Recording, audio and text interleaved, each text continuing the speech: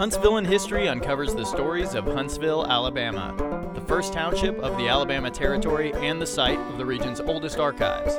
Based on court cases and primary sources of the time, historian John O'Brien and co-host Ben Job guide you through the bizarre, surprising, and sometimes deeply troubling records that make up Huntsville's history. So we have a really fantastic case. I don't know why it's because I got sick in Virginia. So we've got a really fantastic court case to talk about today from the 1820s. Mm-hmm. This another Huntsville, Madison area one? Yeah, this is specifically just Huntsville, just Madison County. I don't know if you've noticed, but I tend to focus just on North Alabama. Yeah. Oh, I got a book deal. What? That's amazing. Yeah. Last bit of banter. Someone found Huntsville in the blog, and they were like, "Do you want to write a book?" Yes. I was like, "Yes." That's always the best way to make a book, is if somebody's like, "You should probably do this." Would you like? I'm from a press. Would you want to write a book about North Alabama history? I was like, I was doing it for free anyway. Like, that's amazing though. Yeah. Do you know like what the length on the book is, or is it's all done now? It's got to be 40,000 words, and so I just took stuff from the site and I'm lengthening it. And, right. Yeah. Doing a little more research, going a little more in depth. This won't be in it. This is gonna be kind of like its own separate thing, definitely. But did you find out some neat stuff, like reworking some of the cases? Yeah, definitely. Because some of the things, it's like, I don't know, like William Badger, right? Who was a silversmith in Huntsville, who got assaulted like 9 times in 1 month. Damn. Yeah, I was just going through and being like, he owed a lot of people money, like things like that. Like, it's a good time. You find the villains quick. They do jump out in Huntsville. And oh yes, the villains. Back to it. I made a face. All right.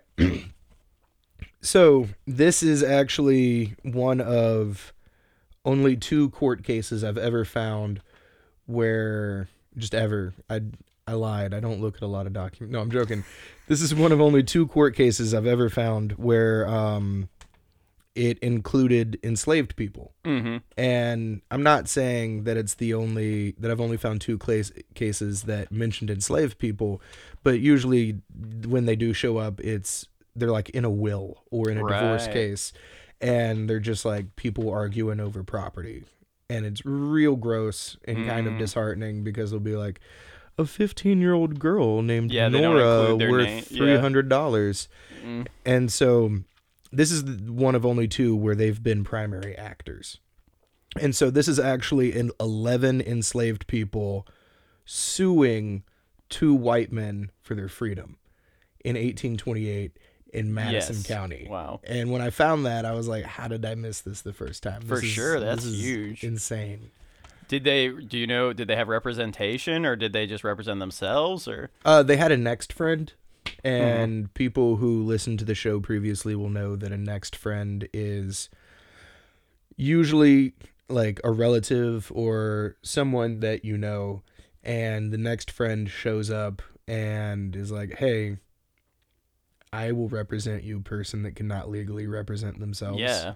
And so that was really strange. The next friend for them was a man named Robert Malone, and we don't know if Robert Malone was just like a friend of their previous owner, or if Robert Malone was in a relationship with any of them, or if he was like related to them. We don't even know if Robert Malone was like a white man or like a free black person. No info on him, really. Zero info. We just know that Robert Malone existed and that he was willing to put up money and represent them as a person in court. He still had to hire a lawyer. But yeah, just because I figure just getting like someone to represent you, or even having the judge hear your case, I doubt an enslaved person could go up there and just be like, hey, I've got a petition for you. Well, here's the, like, for the most part, yes. But in the 1830s, is when a lot of the crackdowns and loopholes, like legal loopholes that enslaved people would use, were kind of destroyed nationwide. It was after the Nat Turner Rebellion in Virginia in like 1831, which was huge news. Which was a thing that had to happen. Like, it wasn't like news was consumed all the time for everybody. So yeah, it was an event definitely made waves. Yeah, it shook the South, right? It shook all of the slaveholding regions of the United States. And so in the 1830s, you see this huge crackdown where suddenly they're like, maybe enslaved people shouldn't be able to have jobs on their own, or shouldn't be able to like sell things in their downtime, or have their own houses. That was a big one that suddenly they were like, oh, because there were a few places where like enslaved folks still had like, they were like, I bought some cheap land that no one wanted, and I like built a cabin, and I'm still a slave, but I have this little bit of property rights. Yeah, well, I have this little bit of autonomy, and it was that little bit of autonomy that was terrifying. Oh yeah, they're just thinking of ways they could snuff out any of like their independence or absolutely, and so that's where kind of putting the coffee down. That's where we get sort of a lot of our ideas about the slavery in the time period is from like the 1830s and 1840s, when it had reached sort of this critical mass of cruelty where anything that was human or any lasting remnant of sort of independence or self-possession was being brutally stamped out. And so obviously it wasn't much better prior to that, but there was still little flashes. So in the 1820s, in the 1810s is the most likely time period you would see in American history, at least, people coming forward and being like, no, I have this right. And so what ends up happening is, I'm going to read their names. They unfortunately didn't have any last names, but so there's 11 of them. There's only 10 names. So there's adults: Isabel, Daniel, Nancy, Peter, George, Lebedy, which threw me off. It took me forever to decipher that name because like it's written in cursive, and so I was like, I don't.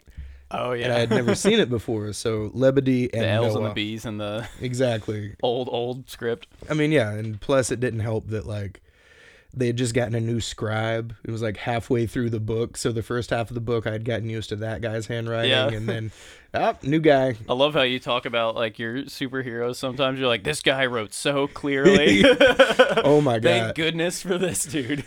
No, I love like the good scribes. I want to like have like a little altar in my house too.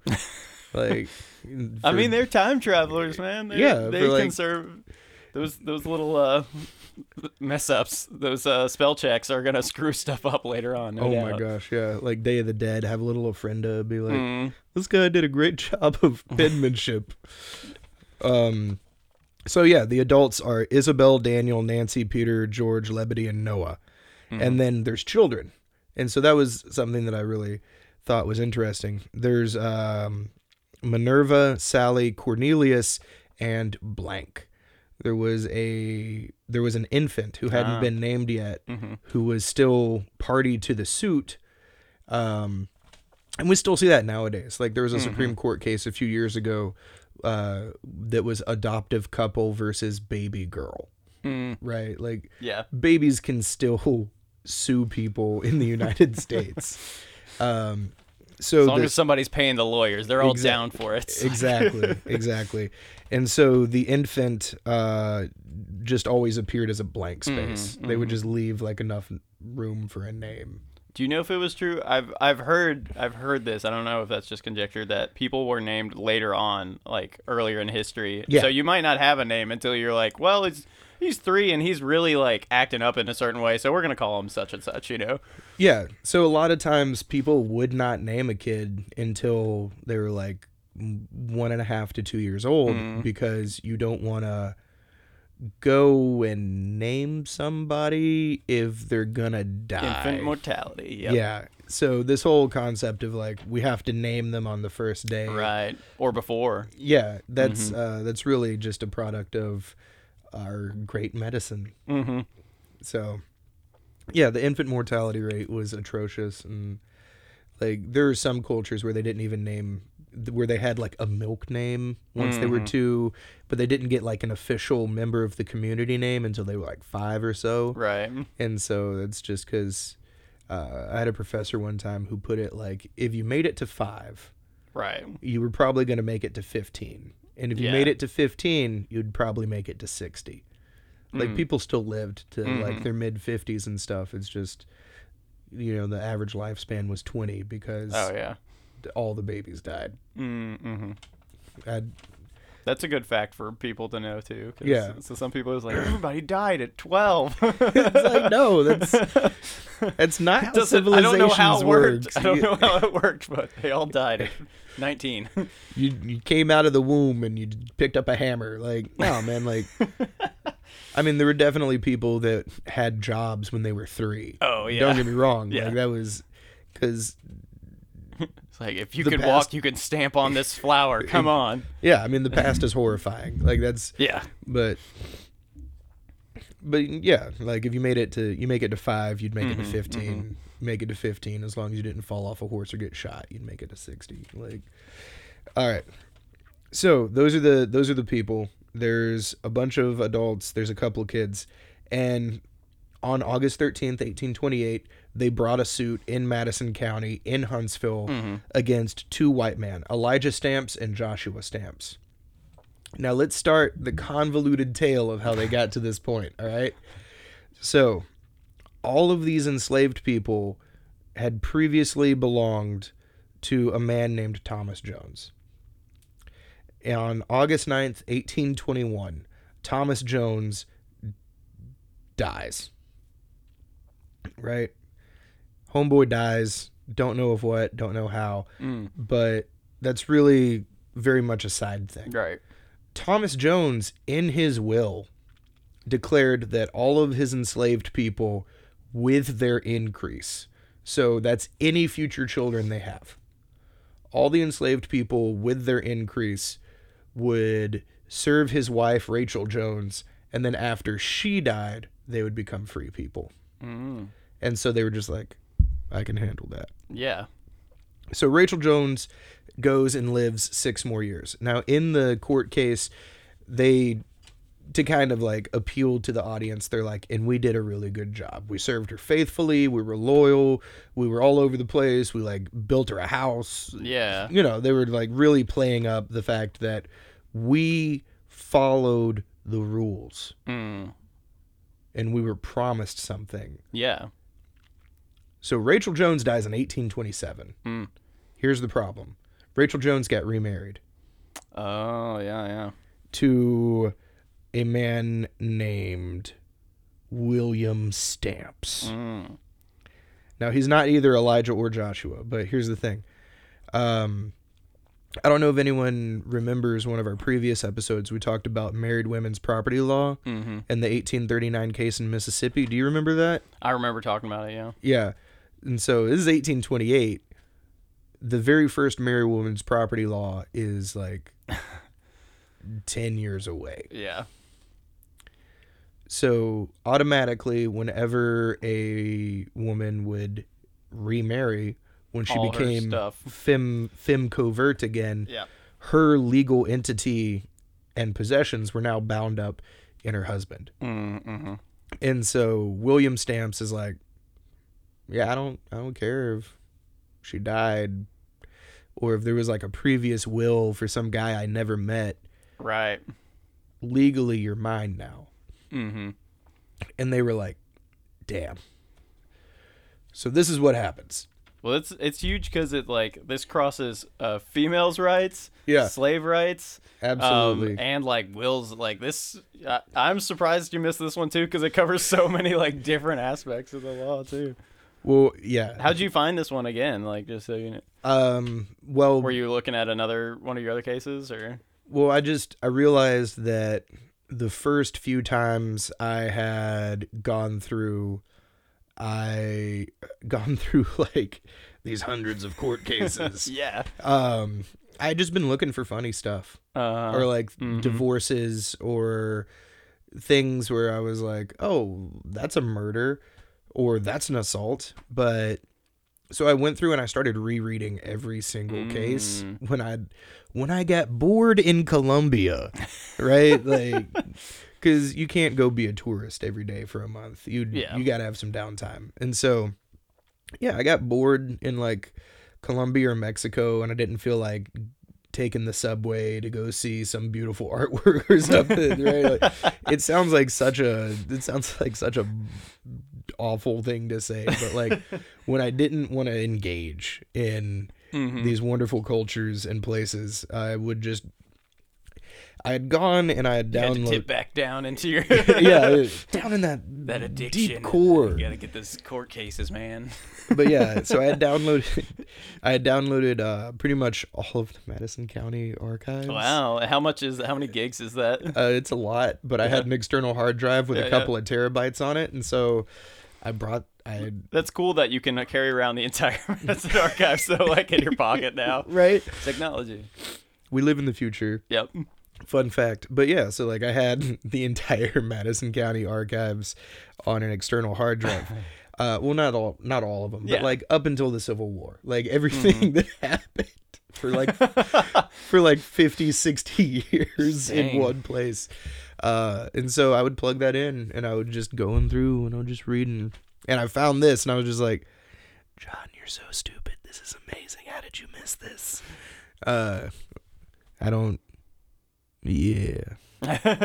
So yeah, like this, like you said, this is every kind of history in one spot. And so William Stamps.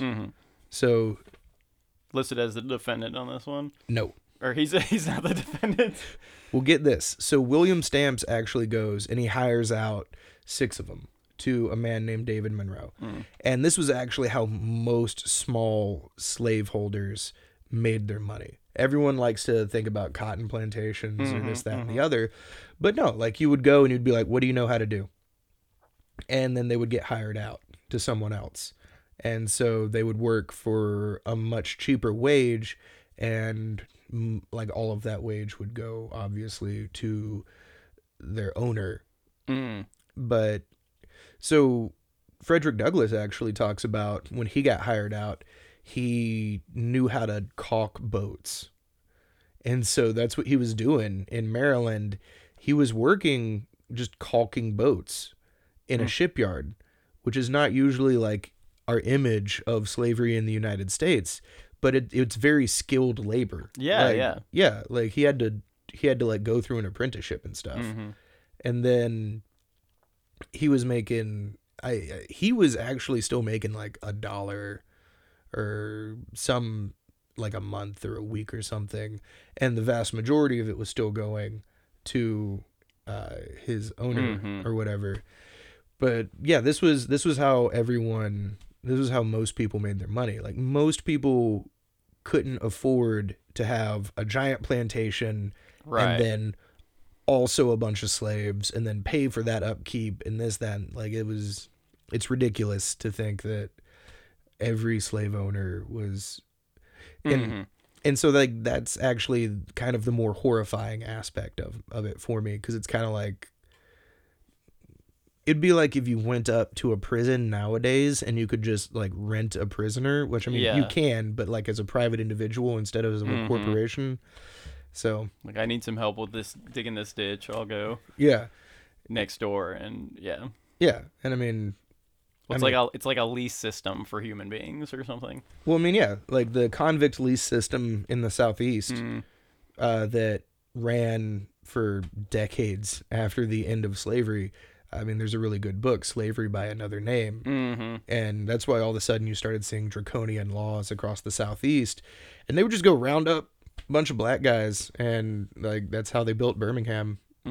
Tennessee Coal and Iron was like one of the biggest slavers of all time, but there's hotels and stuff dedicated to them where like in the lobby they're like, look at our glorious history, and it's like, you killed thousands of people. This is evil, like fundamental. But anyways, tangents. Yes.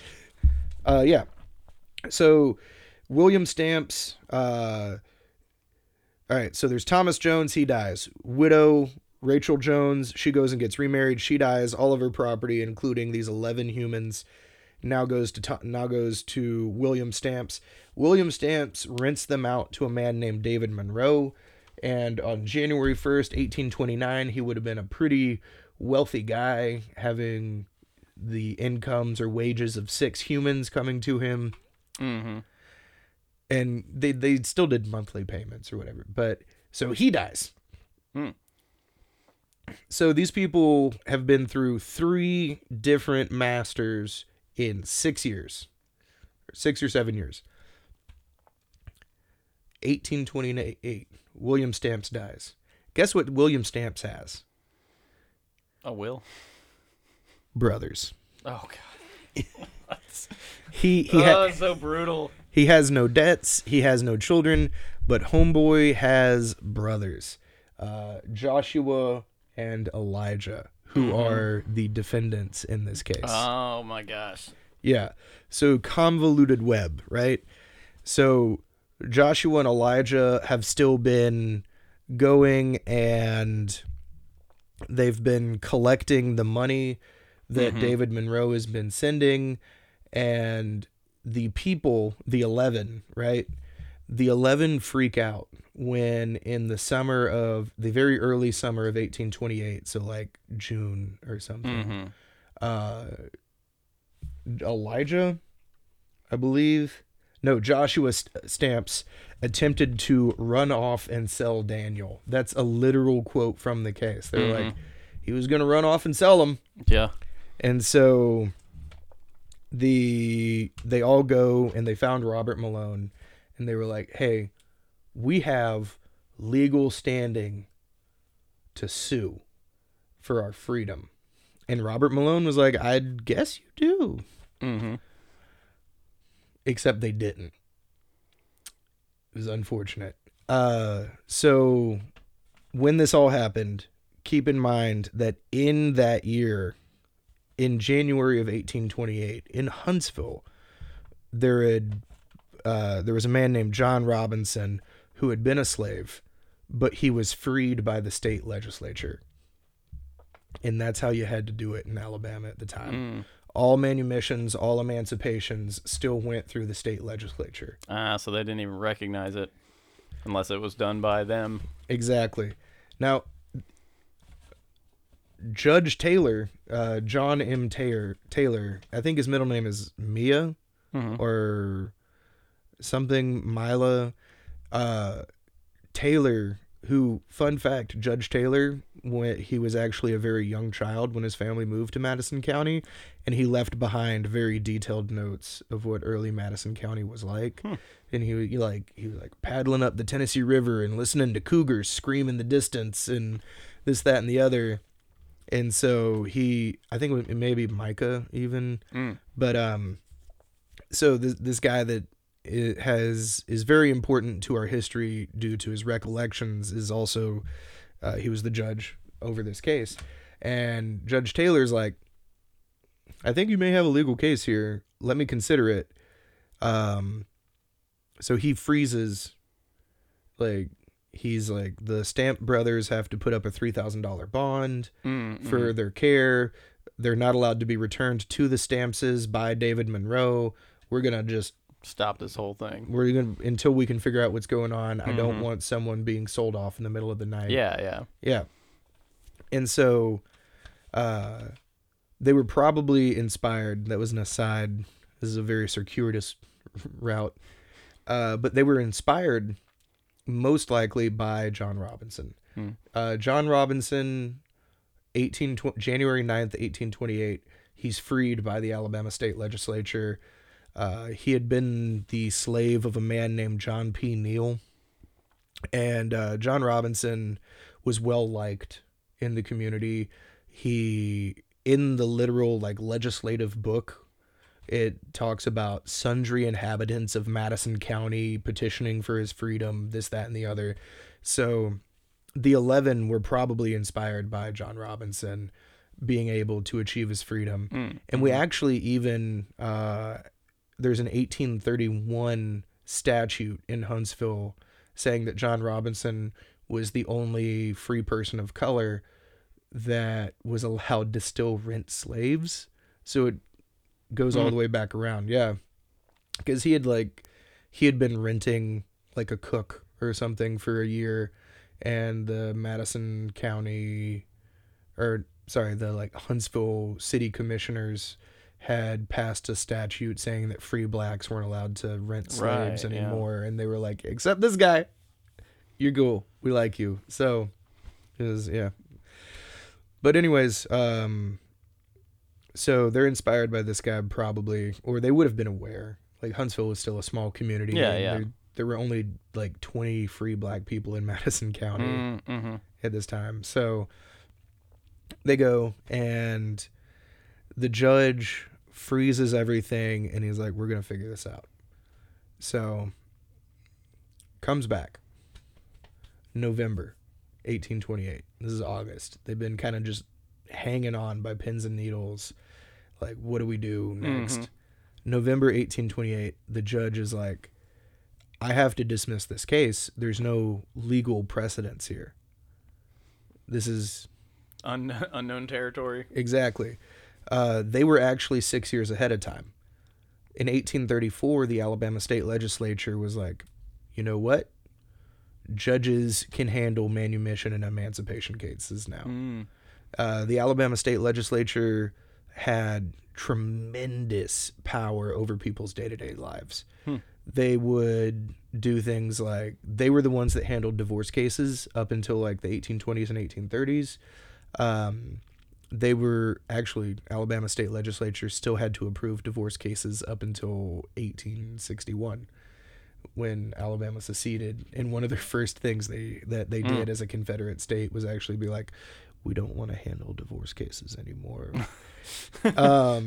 Now, was that based in Huntsville, the legislature back then, or was that very briefly? We had multiple capitals. Yeah.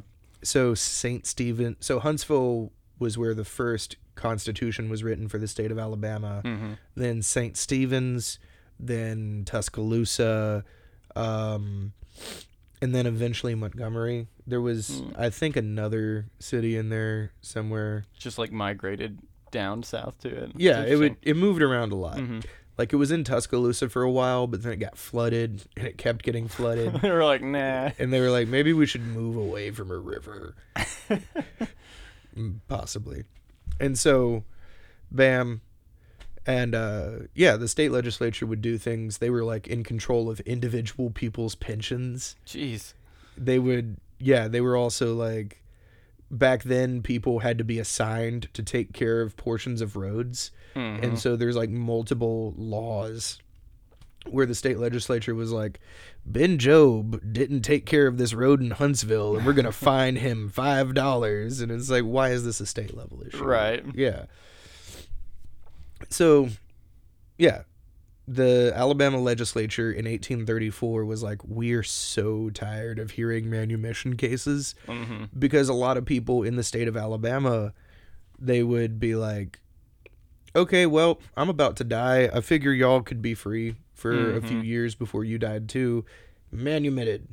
And then it would have to go all the way to Montgomery and work its way through, and it was just clogging up the machinery of laws. And so these people were 6 years ahead of their time, right? Coming after a judge, or going to a judge. It's not like they were like in the middle of the night, like, Judge Taylor, hey, hear our case or else. Exactly. So, and the word manument, is that just in cases of death, or can you define that one? Oh, yeah, I should probably. Got the.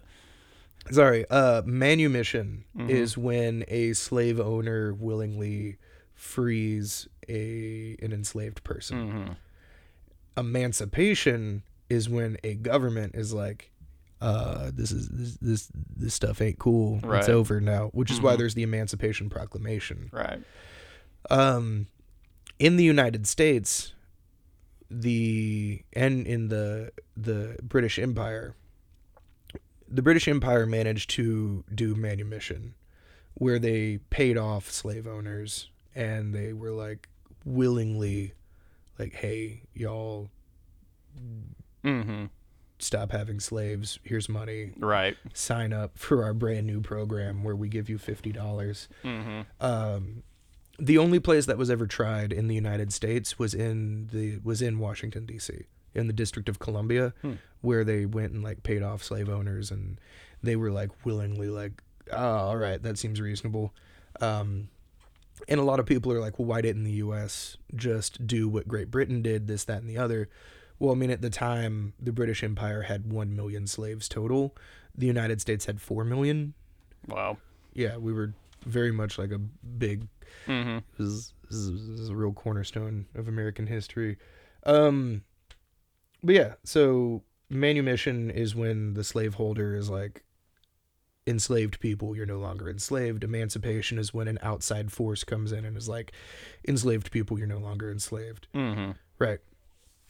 So he dismissed the case? Like, what did that mean for them? Well, he dismissed the case. He was like, I can't legally do this case. And then in the court case, it talks about they were going to appeal to the Alabama State Supreme Court. And then I went and I searched. I was like, 1828 Supreme Court cases, nothing. 1829, 1830. And it looks like the state Supreme Court just declined to hear their case. And so we don't know what happened to them after that. Right.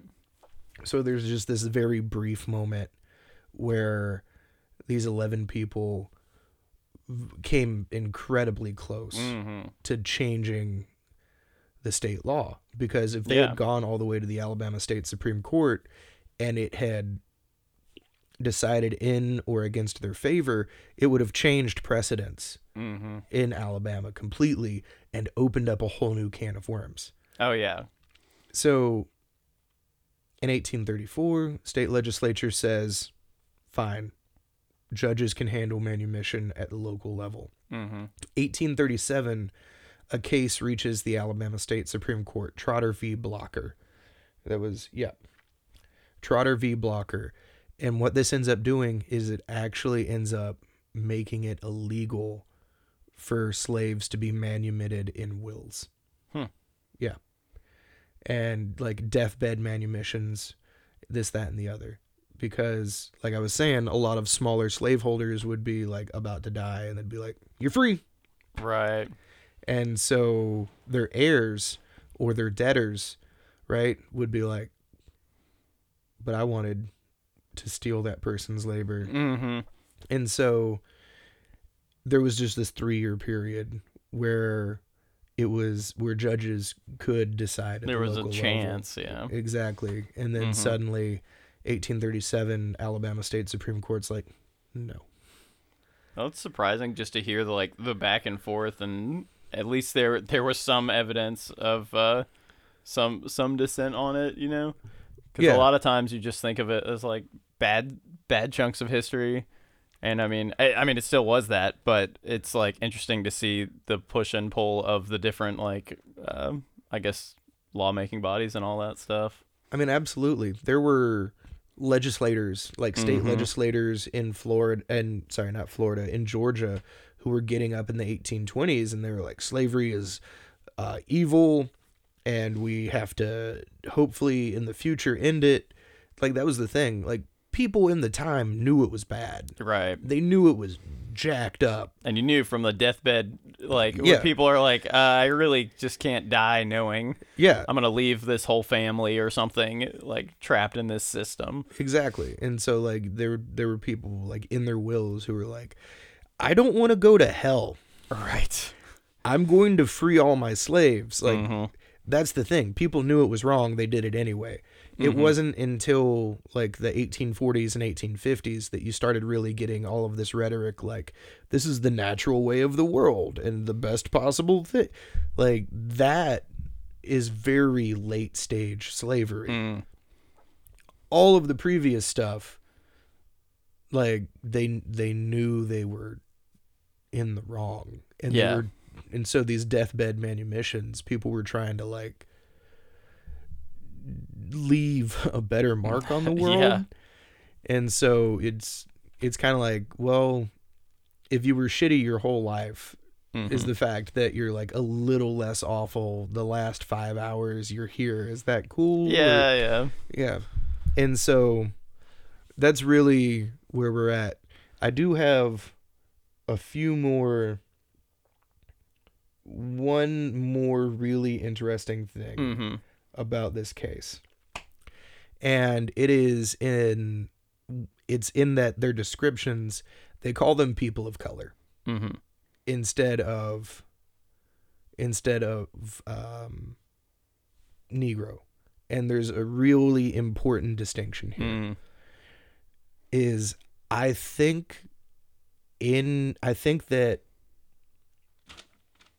all right, so in court cases, when there's free blacks, they always call them free man of color or people of color. And they're basically saying this is a fully free human. They just happen to be a tinge darker.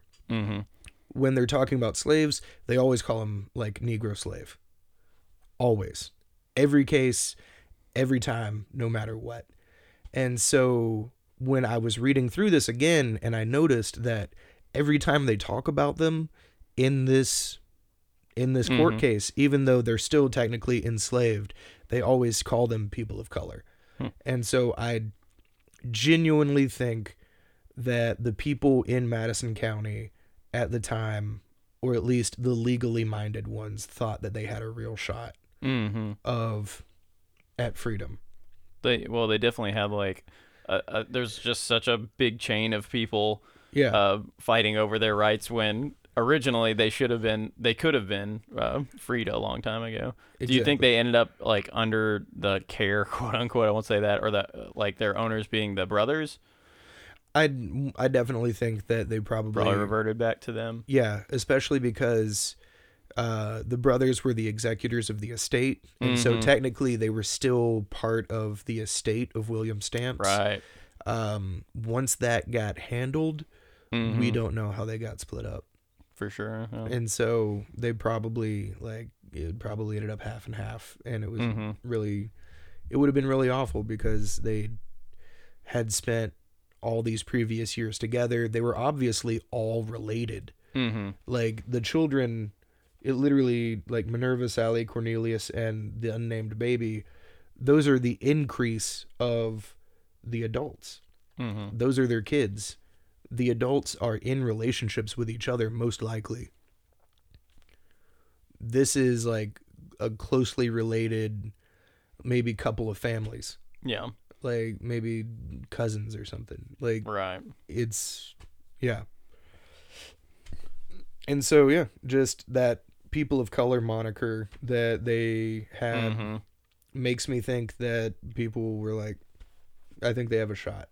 Was that used pretty early on, like before these cases and all that? But yeah, just using it just like during the first, I guess, free black people that were established, they started using that maybe? Yeah, they were just traditionally called like people of color, like court cases in Mobile, because Mobile had the largest free black population in the state, call them people of color.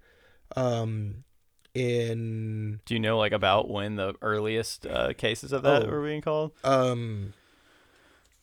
Well, it's a term that was inherited from the French and Spanish. And so from the beginning, maybe? Yeah, like the 1600s. After the colonies became... No, like in Virginia, when it was still when it was still like the 1670s and stuff. Like, they have mentions of people of color, and then they always use like that separate term, the separate Spanish term for enslaved folks. And so Yeah, it's interesting. There was like stratification, even within like from the slave community, I guess. That, I mean, just that alone. I mean, if you're an enslaved person and you just randomly get to chat with like a free person, Yeah. like what you would obviously I'd be asked like, how did you get there? Like what's going on? And I mean, just that like stratification is interesting, like the dynamic for it. And that's... man, as a free person, you'd probably be like always got your papers on you. Be like, here I am. I'm definitely free, by the way. I'm not going out into the bayou or anything today. Like, one of the really fascinating things is the fact that free blacks did have to carry passes. Yeah. And so we have really vivid physical descriptions of them from the pass systems. Mm-hmm. And so the same thing happened for sailors, right? Because your earliest passport was not a photo, because those didn't exist. Yeah. And so it would just be a very vivid physical description. They'd be like, you got a scar on your left elbow, and you got a birthmark here, etc. And so the slave passes functioned the exact same way. And so we know, like, okay, this guy was like 6 foot tall and was missing his left eye and had like multiple tattoos. And, yeah. So we have very, like, and we know like the skin color, like, you know, like how dark or how light a person was, and their height. And it's actually interesting.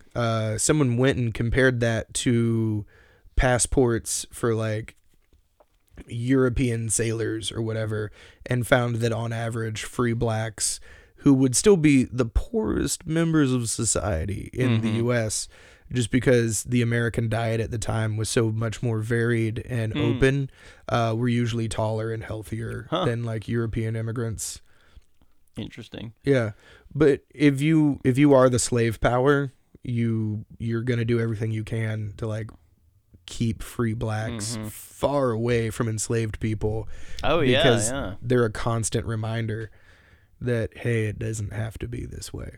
Yeah, for sure. Yeah.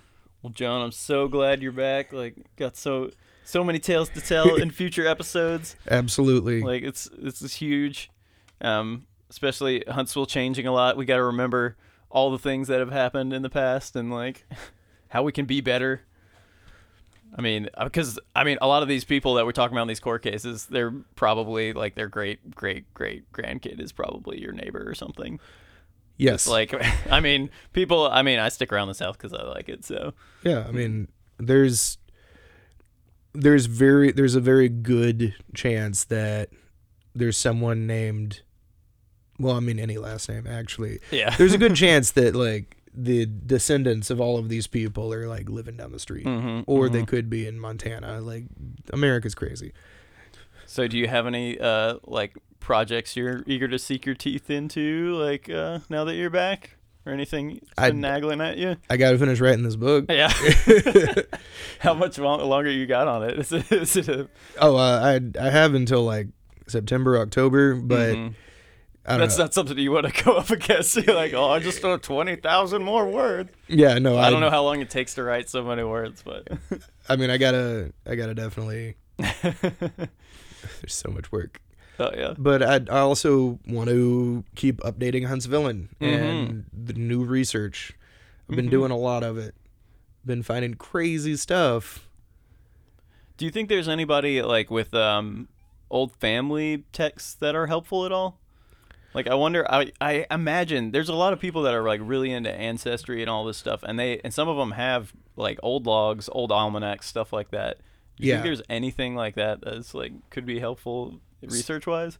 So one of the amazing things is that people have attics, and those attics sometimes do contain like diaries and things like that. And so it would be very, very exciting if anyone happened to find just anything. If you find old stuff, if you find something cool about the history of Huntsville, I would love to come take a look at it and tell you whether or not it's important. It could be like, like, especially if it is like a day in the life thing, that'd be great.